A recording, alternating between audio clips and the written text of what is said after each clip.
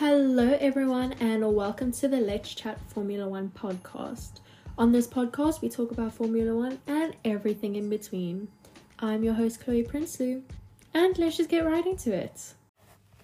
Hello everyone, it's me Chloe Prinsloo and I'm here to provide you guys with the weekly F1 news roundup since there isn't a race this weekend.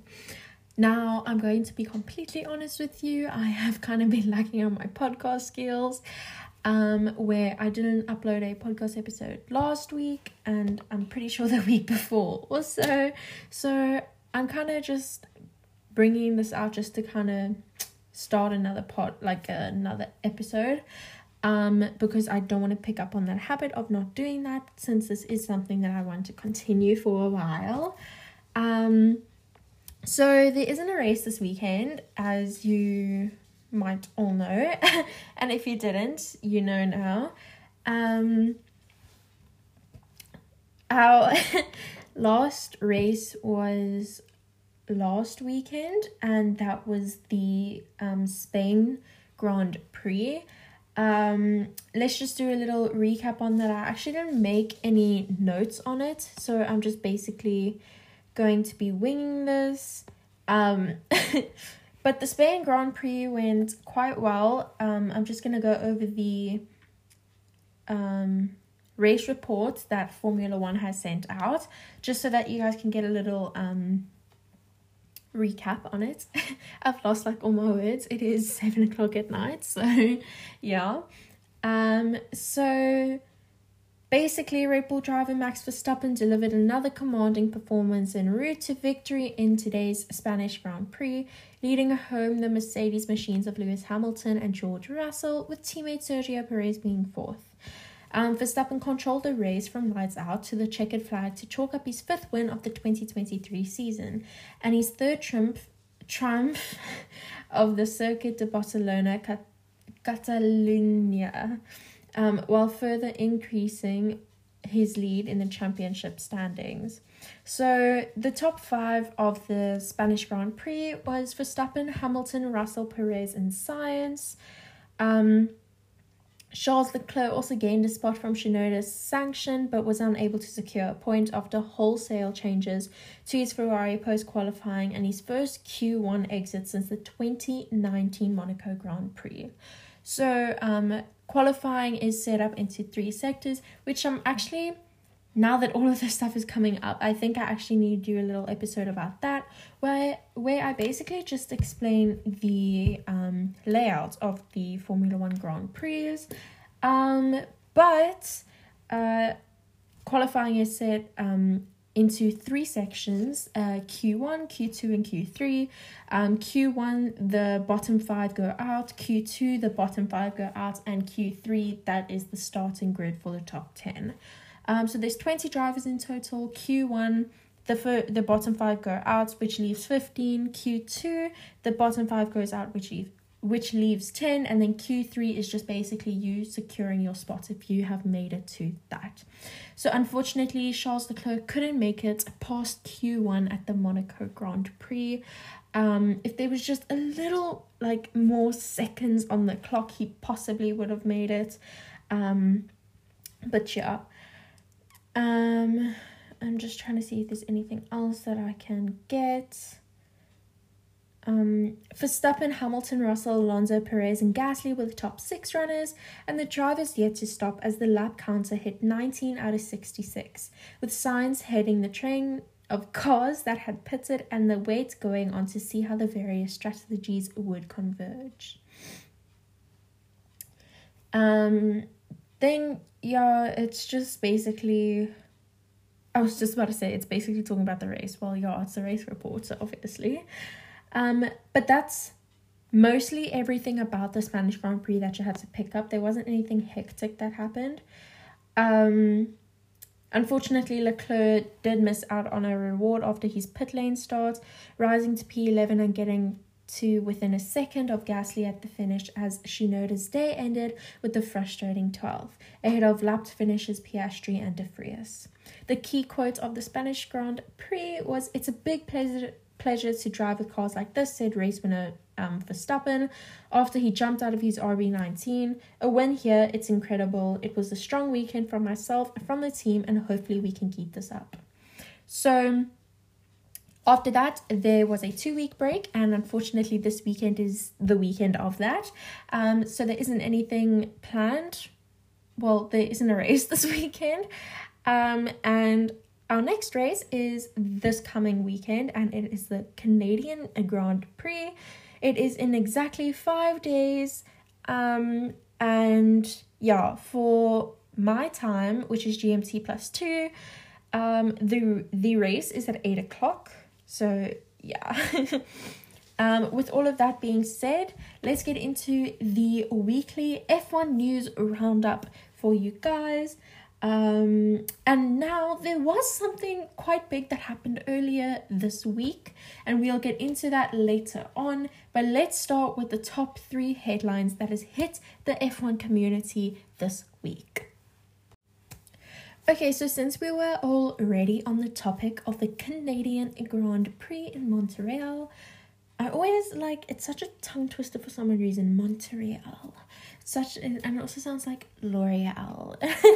So it's a tongue twister, so I do apologize if I do not say it right. Montreal. Okay, anyways. So Ricciardo will join Toronto-born comedian Will Arnott for the Montreal race and similar broadcast of the Austin and Las Vegas races later in the year. The show, which will be known as The Grandstand, with Daniel Ricciardo and Will Arnott, personally I think that's an amazing name, will start at 5 to 2 p.m. ET on race day. It will run in parallel with the regular live race coverage on ABC. Ricciardo and Arnott will talk about the live race as it unfolds with help of special guests. Ricciardo states that this is going to be a hoot, and as you'd expect, Will and I are going to have some fun with the show, but we're hoping it feels like you're watching F1 with your mates. We will have some amazing guests, plenty of laughs, and with some luck, bring fans another step closer to the sport that I love so much. Buckle up, America, prepare yourselves. So, with all of that being said, that was just basically taken out of an article on ESPN. I'm pretty sure it was taken out of an article on there. So let's revise and talk about it with all of that being said. So personally, I think that this is an amazing idea since Daniel's first win was taken here in Montreal. And yeah, the name is very catchy. If I saw that name, I'd be like, The Grandstand with Daniel Ricciardo and Will Arnott. Let's tune in, check what's happening. And to think, and with these two, basically, one is a comedian, and Daniel is a comedian to all of us. So, with all of that being said, you can wonder how this is gonna end. There's gonna be laughs, there's gonna be stares, there's gonna be looks, but yeah. I just think that this is going to be an amazing experience for fans at home and fans attending. Like Daniel has stated, it will be like you are watching F1 with the mates. So, moving on to the next point, Aston Martin announces Honda as their 2026 engine partner. Okay, so a little bit of background information. Aston Martin currently has and uses a Mercedes engine, and Honda has quite a long history in the sport. But, a big but, not with Aston Martin, but with Red Bull Racing. Although with this manufacturer leaving, they still supply engines to Red Bull powertrains, which powers the Red Bull and AlphaTauri teams. This deal running only until the end of the 2025 season. With that being said, Aston Martin will switch. Lawrence Stroll has stated earlier this week that he would love to welcome Honda and Honda Racing Corporation HRC to the Aston Martin Formula One family. Now, there's a lot that goes into this, and if you really, really want to read up on it, I definitely recommend the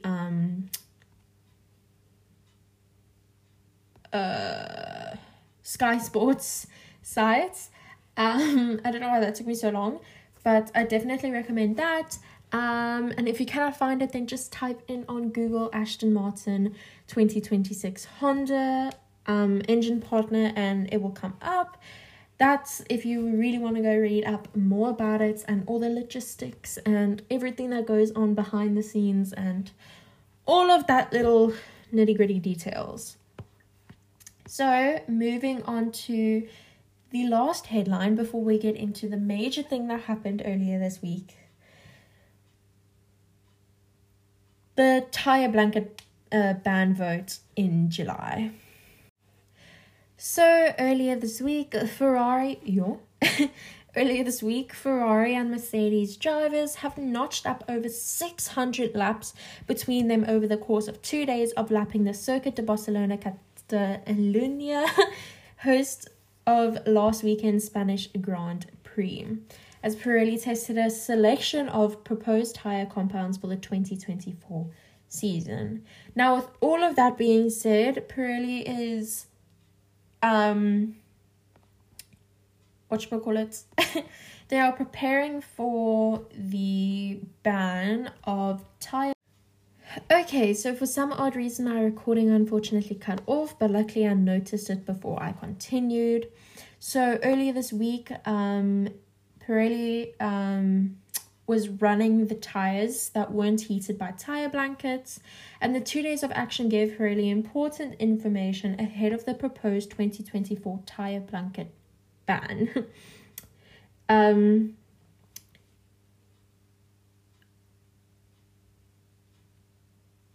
Isola says further refinements still have to be made before the next test, which takes place in the days after the British Grand Prix. That will be the final run before the FIA and the teams vote on whether or not to ban tyre blankets for the next season. These were 2 very important days of testing as we gathered plenty of useful information to come up with the best possible choices for next year.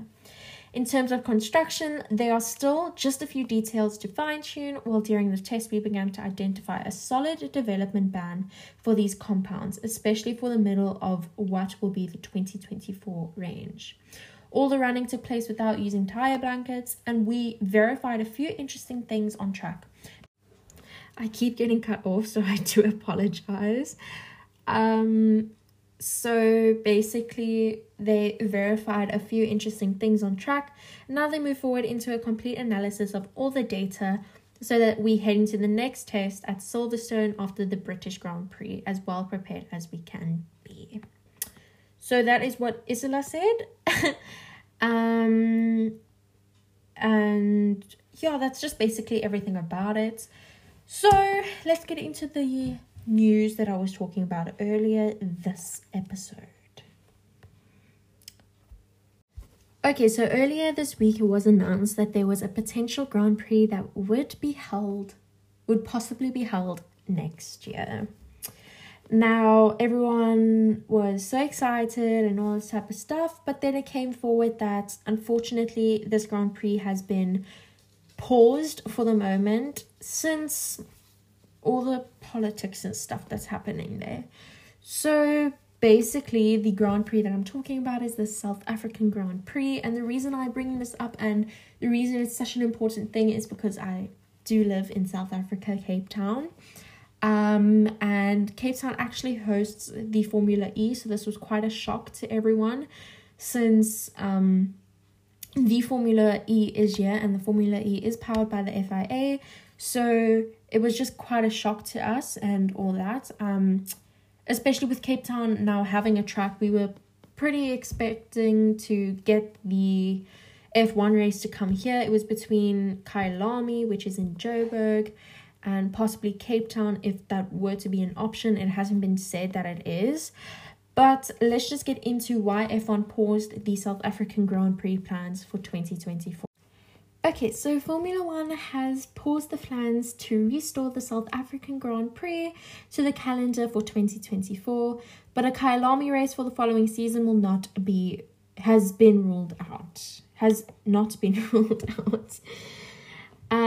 So we have been scratched from the 2024 season, but it is said that we have not been scratched from the 2025 one, and we are still on the list for potential things. That is if all of this politics and stuff that has been happening stops. So let's get into that.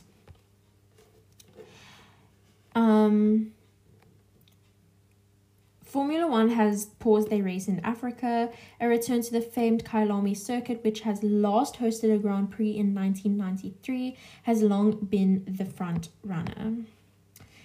Formula One CEO and President Stefano Domenicali has held meetings with circuit officials and other South African Grand Prix stakeholders over the past year to revive the event.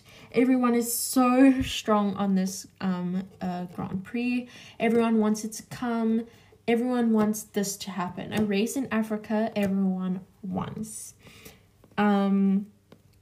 And so many people have actually come out about it, saying, especially drivers, they've been like, we want to race in Africa, we want to race in South Africa, and all this type of stuff. But unfortunately, with everything that's been happening, it is not going to be taken forward next year, but hopefully in 2025 we'll get it. And I'll also explain some other little secrets that the whole world knows, but oh well. So a 2024 slot was originally in mind, although there was a bid to add the event to the 2023 schedule. Last year it was already spoken about to add us to the 2023 schedule, but unfortunately there was financial problems or something like that. I don't know, I'm not big on politics. I'm big on politics, but not, if that makes sense. The collapse of those talks paved the way for the Belgian Grand Prix host circuit Spa to agree a 1-year extension, its second short-term deal in a row, and it will remain on the calendar for 2024. So Belgium's contract is now only, is now only a year extended. So like it was stated here, it's their second short-term deal in a row, and Belgium only has their spot for another year, which is next year. So they're kind of thinking of adding us onto the spot for 2025, since Belgium's spot will be open. But that's only if everything stops happening. A South African Grand Prix will now not go ahead until 2025 at the very earliest. Motorsport.com understands that F1 is reluctant to push ahead with potentially unstable plans for the 2024 race that might lead to the event collapsing before its contracted term has fully elapsed. The delay to the plans for the Kyalami race follows accusations from the United States ambassador to South Africa that the country has supplied arms to Russia.